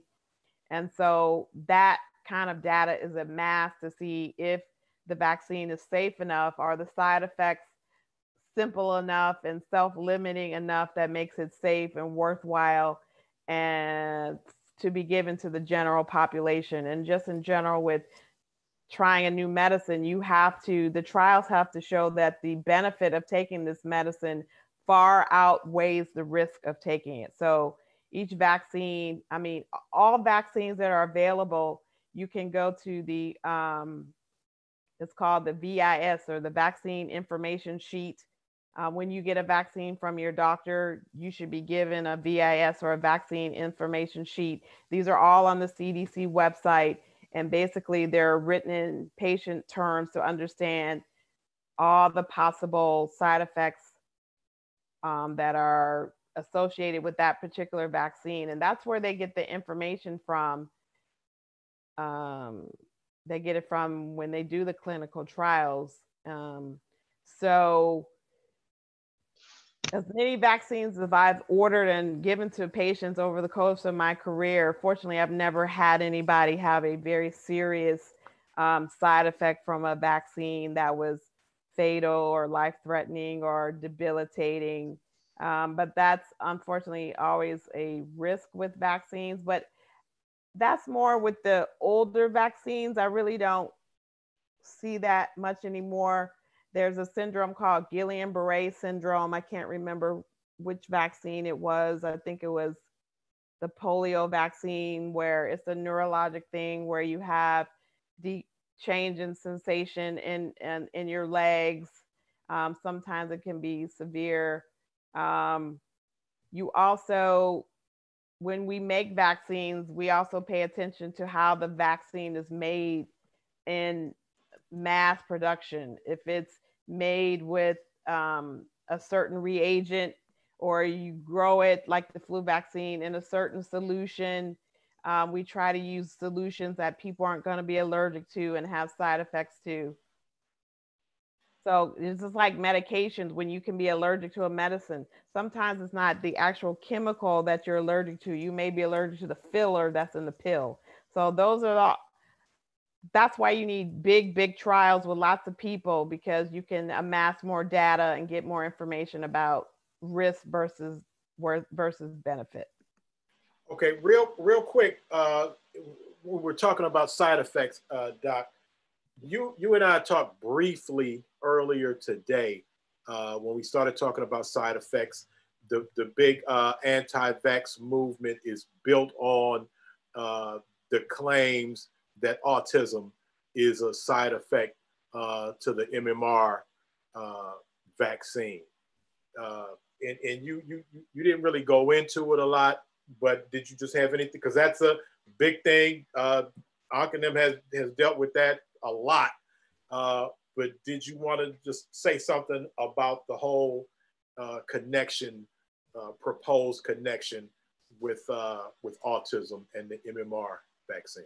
So I take care of adults.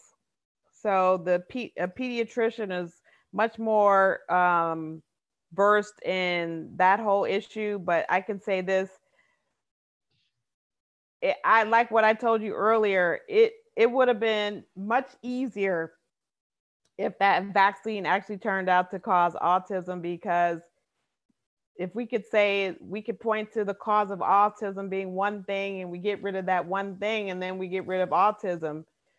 I mean, we can certainly obviously come up with another kind of vaccine, I guess, at some point. But unfortunately, none of that has panned out. And I say unfortunately because we really think now autism is probably caused by many things, multiple things. It could be genetic things, environmental things.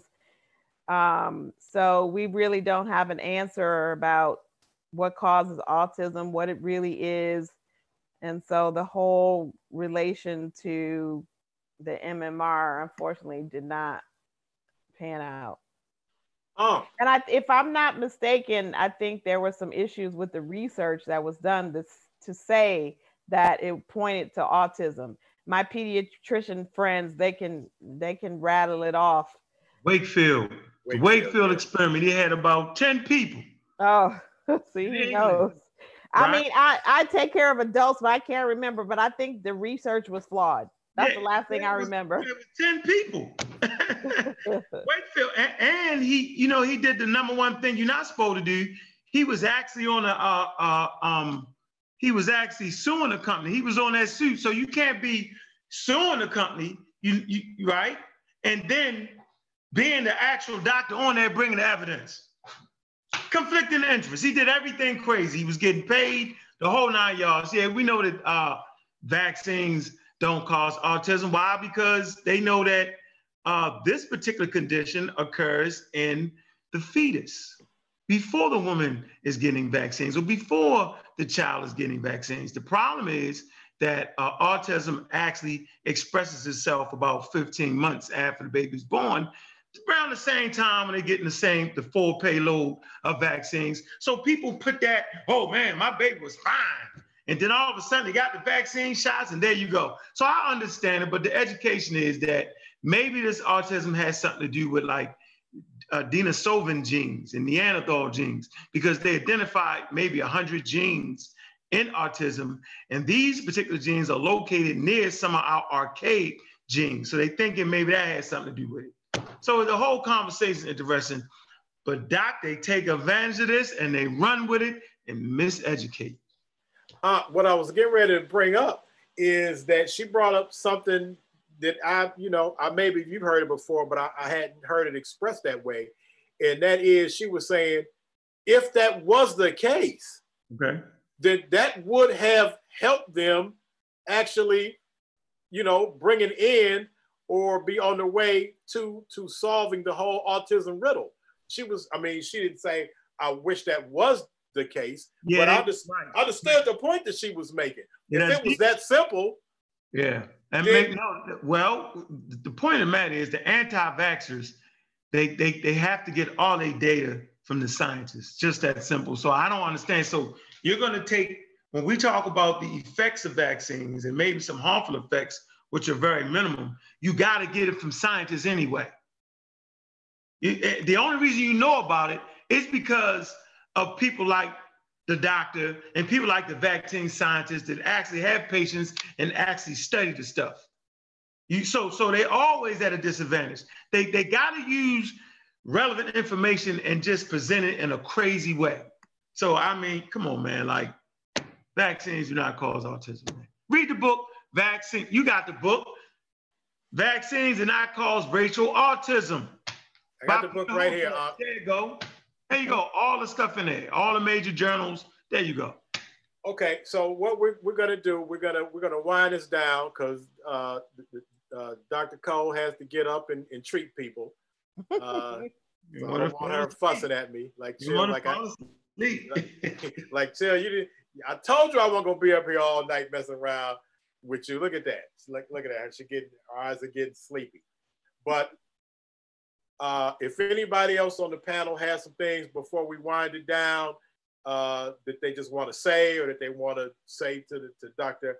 Bonita Cole. And again, for people who are just tuned in, we're here with Dr. Bonita Cole, an established and trained doctor of medicine and human biology. So when I say I got Dr. Cole, don't think I just went and got it somebody who got doctor in front of their name trying to be slick. So yes. Okay, I have something to say. First of all, thank you to Dr. Cole.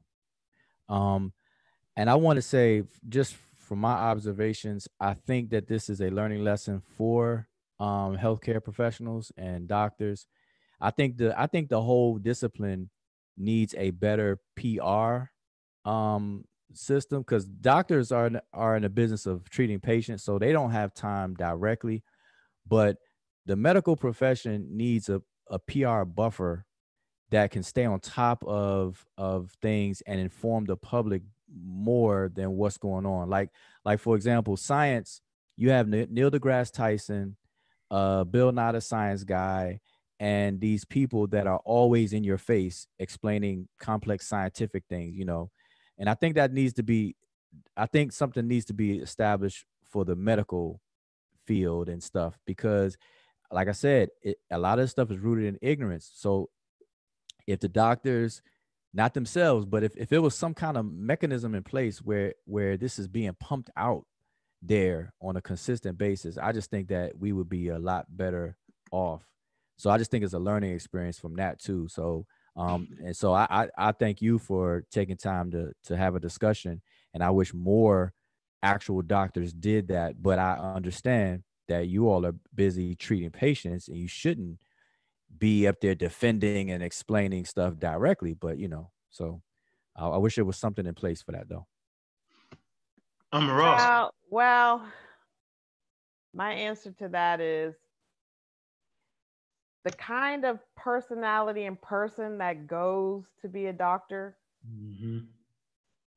That's not, we don't think like that. I wish we did. I went back to school because I had a private practice. I went back to school and got an MBA. So I'm kind of different.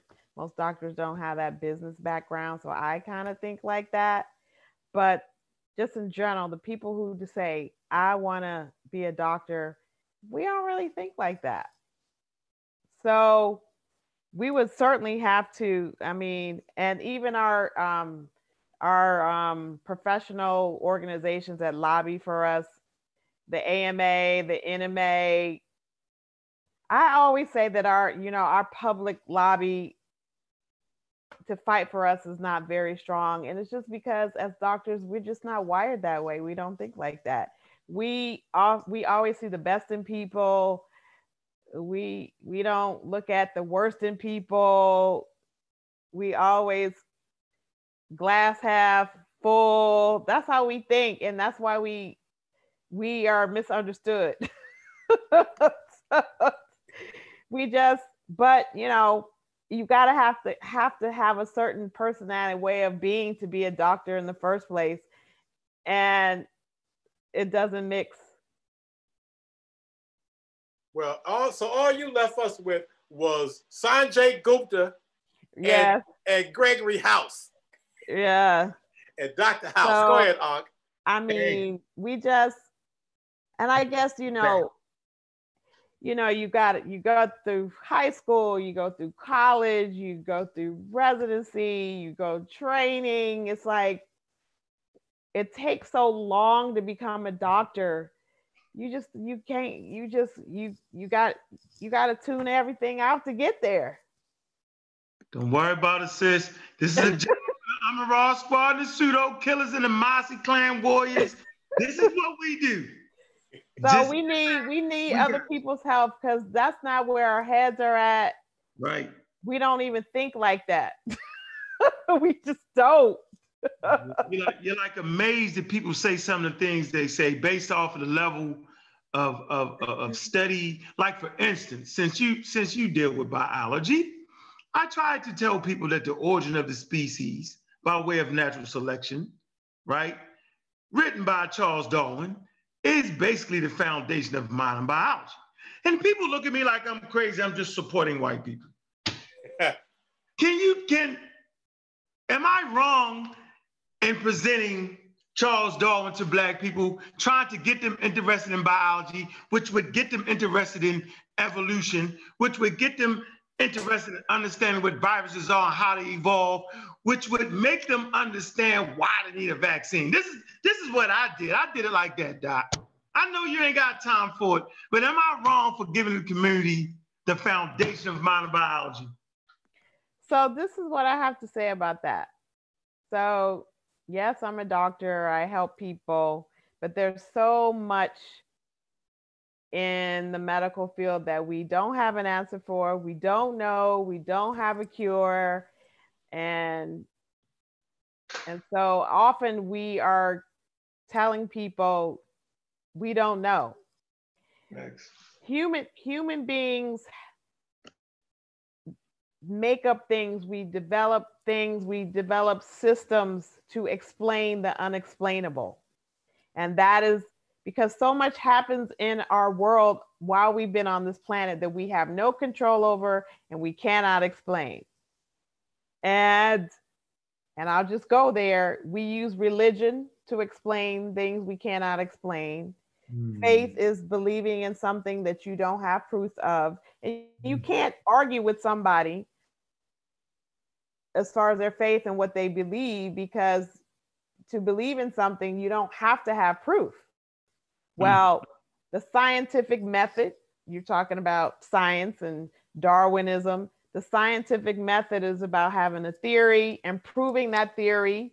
And like we did with the math, once your theory doesn't work, you got to keep going, form another hypothesis, And like you said, I'm preaching to the choir. So people like to try and explain things, and they need to explain things. Human beings need to explain things so we can help ourselves feel better, because living on this planet is very stressful, because so many things happening you have no control over. You can't control the tsunami, you can't control the earthquake, you can't control the tornado, you can't control the truck that just ran into the back of your car. There's so many things that happen to us that we don't and we always need a way to explain things, to control our environment so we feel better. And that's what human beings do. We call it the God of the gaps. So that's how we are, that's how we wired, and that's what we do. You talking Aunt's language right there. Man, I ain't got nothing else to say. I'm good with that one. We're gonna cut that slice right there. Bam. You talking Aunt's language. That's what we do. So yes, if we, maybe I'll sit down and think about it as far as, I don't know. I think as doctors, we're so more often telling people we don't know, we don't have a cure. You know, people just sometimes they just don't want to hear from us, because I'm always telling people things they don't want to hear. Well, I do want to add for people that are interested in some of the things that Ankh was talking about, and of course, you know, people can find out about Charles Darwin, but a very, very interesting book that actually he put me on to is this book right here. My hand is covered, I know it's backwards, but it's Darwin's Sacred Cause, and it talks about Darwin's views on race and racism. Yes, don't leave that out. And it actually is subtitled How a Hatred of Slavery Shaped Darwin's Views on Human Evolution. Because I know Ankh fights that battle about Darwin, people saying that he was a racist because of some of the terminology of the day that he was using, like savages and whatnot. But, you know, if somebody wants to look into that further, that's an excellent book to start with. But before I close it all the way down, Sean, talk to me. Sean over there handling stuff. Sean is writing, he's on volume 4, 3, and 4 of his new book. Where's the daggone book? Bow! Come on, get that new. What's in the back of it? What's in the back of the book? Open it. What's in the front? What you talking about? On the back? Kofi Pie Side Research Team. Open it up somewhere in there. Oh, you in the back of the book, bro? No, in the front. Open it up somewhere. I ain't opened up the book my daggone self. Oh, come on, you gotta open up the book, man. I gotta open up the book. Sean, where is that, Sean? What am I looking to, Sean? Wait a minute. Is Sean even on there? Is Sean in here? Nope. Sean is somewhere eating a vegan burrito. He's not even on here. He's just on the thing. But I do want to thank you, Wajal, before we, since Sean is not on here, anything before I shut it all the way down. And I appreciate Sean and Brother Wajal for taking time to come on and be a part of this and to add what they do to what Dr. Benita Cole was talking about. But if Wajal, if you're still on, you want to say something before we leave out of here? No, I said it. I just want to thank the invite to come on. You know, I didn't think I was going to actually make it, but I said I can't miss this because I've been beating up the conspiracy theorists and the quack followers since the pandemic began. I said I can't miss this. So no, I thank the doctor for coming on, and I just wish more doctors would do it, but I definitely understand why not. Because like I said, my sister is a doctor, her husband, my brother-in-law, he's a doctor. They don't have time because they in the business of healing people. So, you know, that's our job, I guess. So I'll try to learn what I can. Like I said, I'm taking an online course on epidemiology and virology. And just that basic stuff is take you a long way. We don't have to have a degree, But man, so I just encourage people to do that. And again, thank for the invite. Thank the doctor. Peace to Unc. Peace to Sean. Dr. Benita Cole, I always appreciate you. I know I get on your nerves for calling you I call you early in the morning. I call you late at night. I call you in the middle of the day. I call you whatever I can think I can get a hold of you. So I just want to clarify. I didn't call you about this. I sent you a text message about spreading the word about volunteering for the coronavirus vaccine trials. And then you said, oh. That's a show, right? That's okay. A show. So you corresponded with me about trials. I didn't call you. Okay, you text me. I text you and I said, you see how she tried to do this? And then you said, oh, that's another show. Can you do it? Okay.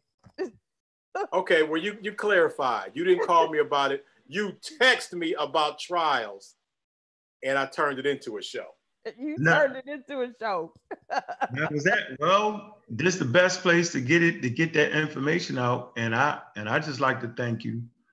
I think it's important to have intelligent Black women, because a lot of times, in our thing we do, a lot of women think they're more spiritual and have more kind of spiritual force power or something.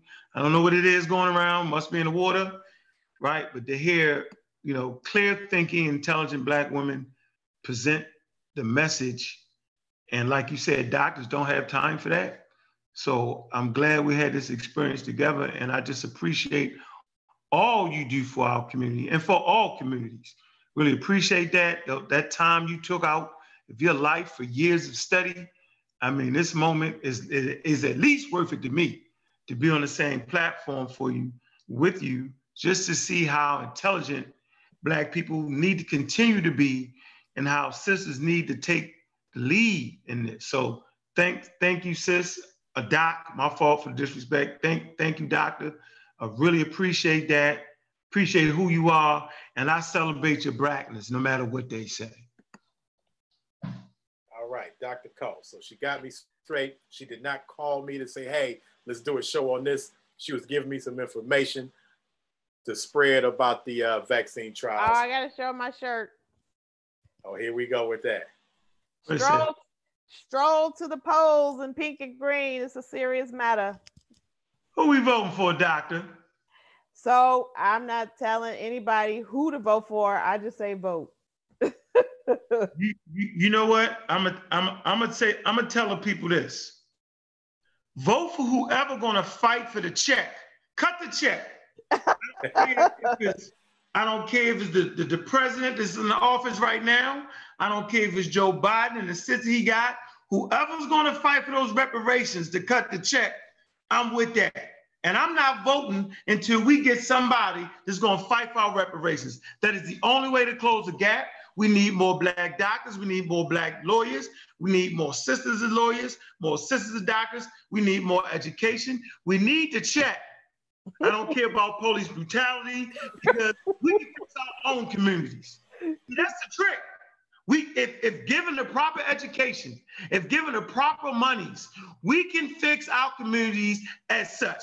But we won't need the police in our communities. We can call them when we need them, and it won't be a lot.